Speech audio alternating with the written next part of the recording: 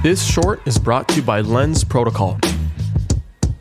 Why should people feel entitled to own more of the value that they create? Like, why should that be a right of somebody interacting in the digital world? Because if you think about it, right now, when you consume content and you consume media, the average listener doesn't think, wow, I'm getting screwed here. I should be owning a piece of the value that I'm creating to some capacity. Yeah. It's a very, it's a new way of thinking for the consumer. And I'd say they're very early in the adoption curve that sort of thinks this way.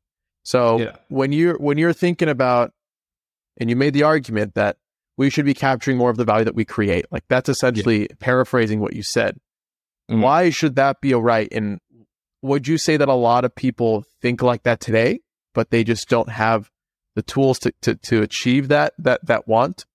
Yeah, I wouldn't say it should be a right. Definitely not. It shouldn't be a right for anyone. Like, it's up to the creator at the end of the day.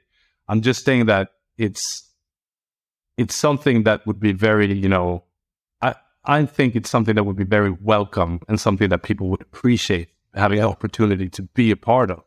Because we need the option too. Yeah, it's more on the option side of it. Like, obviously, it's going to be down to the creator at the end of the day, but like, if you look at other things people invest in, like music and these kind of assets, they also perform really well and they are good investments. But the difference is that it's so much clearer that you're part of that value creation. So to me, it's just like creating that possibility. And I'm sure that people will want to be a part of that, because they're part of the value creation. They should be part of the value extraction. Right. But definitely shouldn't be like, creating like I should have the right to own some of your rights because I'm the one that's listening. But it's more like, why isn't this part of the mix of things people can place their capital in and be, co-owners of? Got it.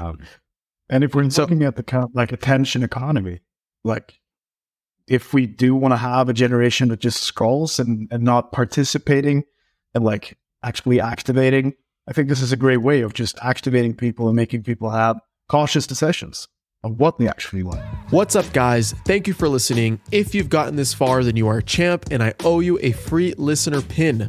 Go to adamlevy.io/NFT, fill in your info, and I'll distribute the NFT towards the end of the season. By collecting your pin, you prove your contribution to the season and get exclusive access to content, allow lists, and more. So be sure to collect yours. Also, please make sure to rate and subscribe to the podcast wherever you're listening. This helps me out so much.